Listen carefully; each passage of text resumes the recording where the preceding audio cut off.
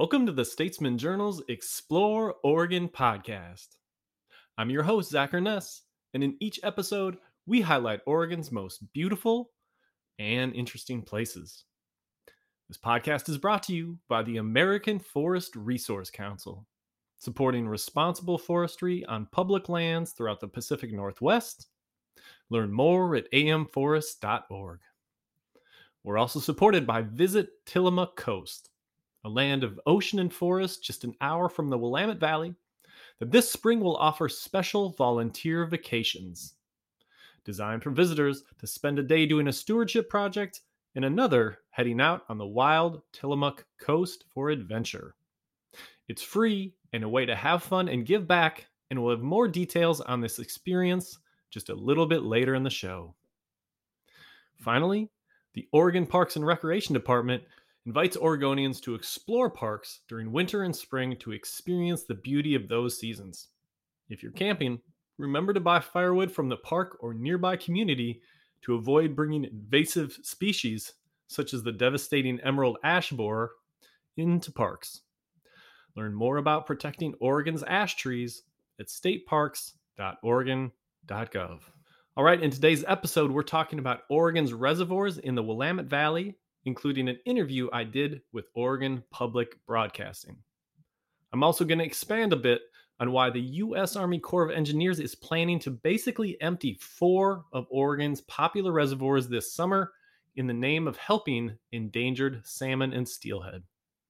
But first, here's some guitar music to get us rolling.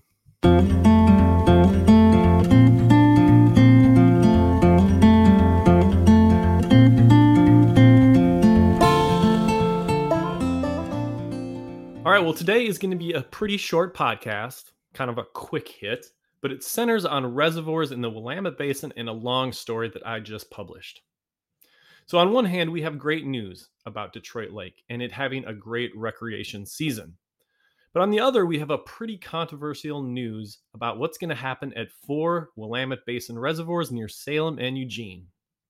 Basically, the 4 reservoirs, which are Green Peter, Lookout Point, Fall Creek, and Cougar, will be dropped to extreme low water levels with the aim of helping endangered salmon migrate downstream to the ocean. So I'm going to get into all that, but first, I'm going to play an interview I did with Oregon Public Broadcasting just this morning. It focused mostly on Detroit Lake. I get into the other news towards the tail end of the interview, but we'll pick it up after that. So first, here's that OPB interview. This is OPB. I'm Jeff Norcross. Well, the wet April has been good news for a popular recreation spot about 50 miles southeast of Salem. And Zach Ernest, you've been writing about this for the Statesman Journal. What is happening with Detroit Lake? Yeah. Hey, Jeff. So Detroit Lake is in great shape. The reservoir reached its full pool level earlier this week, which means that it's at the highest level it's going to go. And that means all the boat ramps, the docks are ready to go. People can go store their boats in the marinas, which is a big deal. And all the campgrounds are right next to the water, which everybody likes. You can get into the little hidden coves. It's just a good thing for Detroit and the Santiam Canyon, which is still kind of on that long road back from the devastation of the 2020 Labor Day fires. Yeah, and as warm as it's going to get, can we expect that reservoir to fill up even more with the snow melts? I mean, if it's as high as it's going to get, could it get higher, and could that be a problem? They won't let it get higher. They have, kind of a hard cap on the top of it where they feel safe keeping that water level. So they'll just release more as some of that snow melt comes in. The good news is, the snowpack is really good. It's 258% of normal for this date in the Willamette Basin. That's the best since 2011. And what that typically does is keep the reservoir full throughout the summer, the high tourism season. So it's a good thing. A lot of it could melt, yeah, and that's not ideal, but there's enough snow that I think it'll be okay. Yeah, you touched on this a little bit ago. How important is Detroit Lake to, the town of Detroit Lake and, the other towns that surround it? Oh man, so important. When the lake doesn't reach that full pool, when it's low and you're looking at stumps and lake bottom everywhere, when they can't store their boats at the reservoirs, the town just doesn't bring in nearly as many people. There was an economic study from Oregon State that calculated low water there meant 11 million in negative economic impacts. That's just because the tourists don't show up, don't spend the money. So they watch that lake level very closely. It's a big deal up there. Now, you might think that, good news for Detroit Lake is good news for every reservoir, especially in Western Oregon, but you have a story that says that's not necessarily the case. So how are Oregon's reservoirs doing more generally? Well, I mean, they're doing good in the places where they're allowed to fill. This is an interesting year in the Willamette Basin because this year the Army Corps of Engineers is actually planning to bring 4 of their reservoirs to extreme low water levels. And this isn't something that's happened much before. So at Green Peter, at Lookout Point, at Cougar, and Fall Creek reservoirs, they're basically going to be turning reservoirs into rivers in some cases. And that is to allow endangered wild spring Chinook salmon to more easily pass through the dams. Like when the reservoir level's low, the fish can find those openings in the gates and get through. There's a lot going on there. I wouldn't presume to get it all here. I have a long story about it, but the bottom line is that it'll mean very little access at those reservoirs. Many of the boat ramps won't be accessible. The campsites will be far from the water. So it's a big deal at those reservoirs. And so it'll be a pretty different experience up there. Interesting. Zach, thank you so much for this. Yeah, thank you. Zach Ernest is a reporter with the Statesman Journal.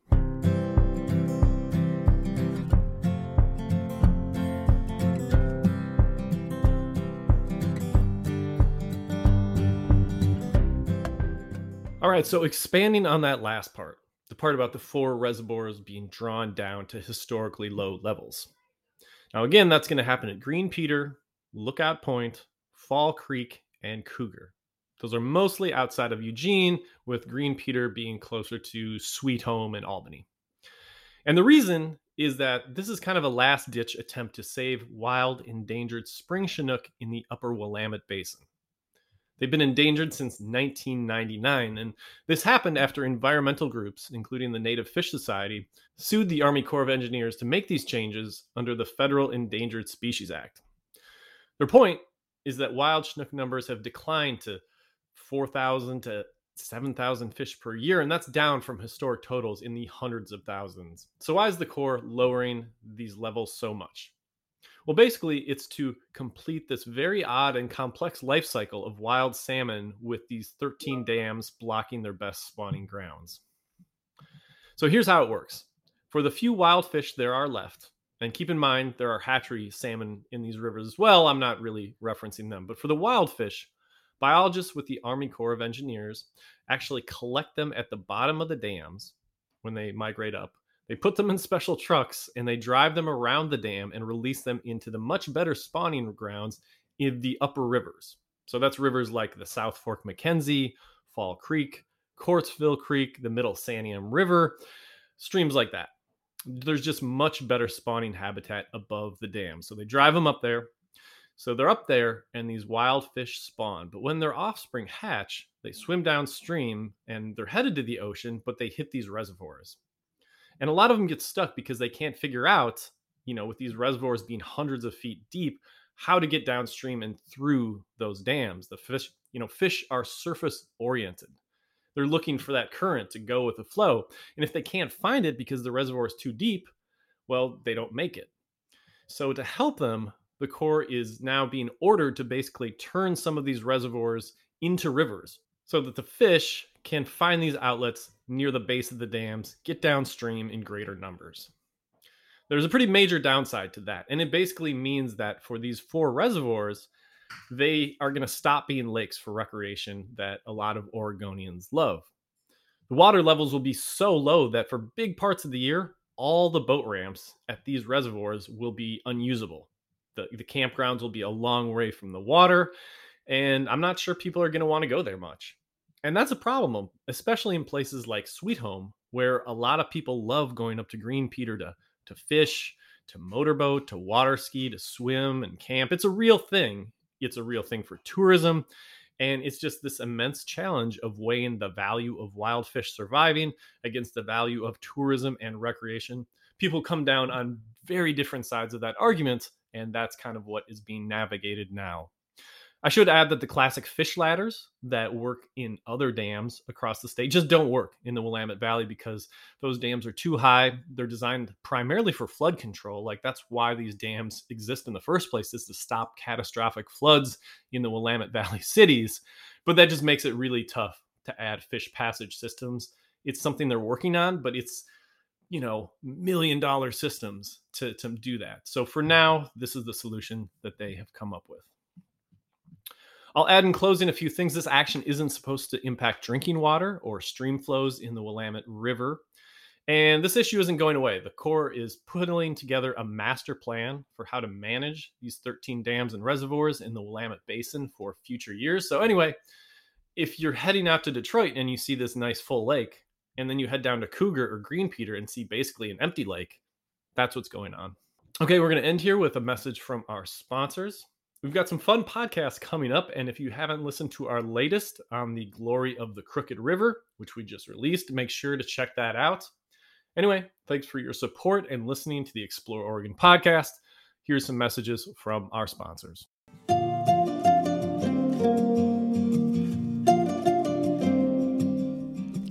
I'm Sarah Gafori with American Forest Resource Council, and we're proud to sponsor the Explore Oregon podcast. I moved to Oregon because of my love for the outdoors. It also inspired me to go to law school and pursue a career in environmental law. At AFRC, I have the pleasure of advocating for science-based forest management throughout the West. Protecting our public lands helps achieve important conservation goals, including clean air, clean water, and robust wildlife habitat. It also helps provide renewable, climate-friendly wood products that we all depend on. We strongly believe that active management of our public lands is the right thing to do for the environment, for the economy, and for our future.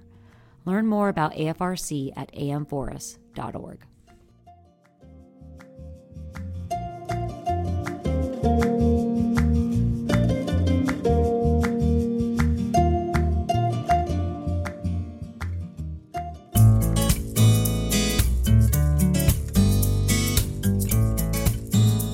This message is brought to you by Visit Tillamook Coast.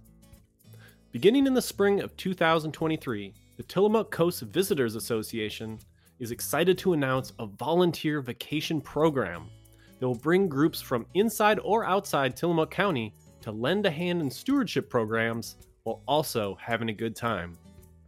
One example of an itinerary would be spending one day clearing invasive brush or working on a hiking trail, while the next day could include a guided hike or kayak trip, the type of activity that highlights the Tillamook area and shows why doing stewardship projects is so important. All meals and transportation are included for the groups that take part, which will ideally be between 8 and 12 people. The experience is free for those who take part. The program is designed to offer participants the opportunity to give back to our popular area, while also learning the vital role stewardship plays in preserving our natural places. The program website will launch in March, so stay tuned for that. But if you want more information or to sign up early, contact Dan Hagg, and you can reach him at dan@tillamookcoast, all one word, .com.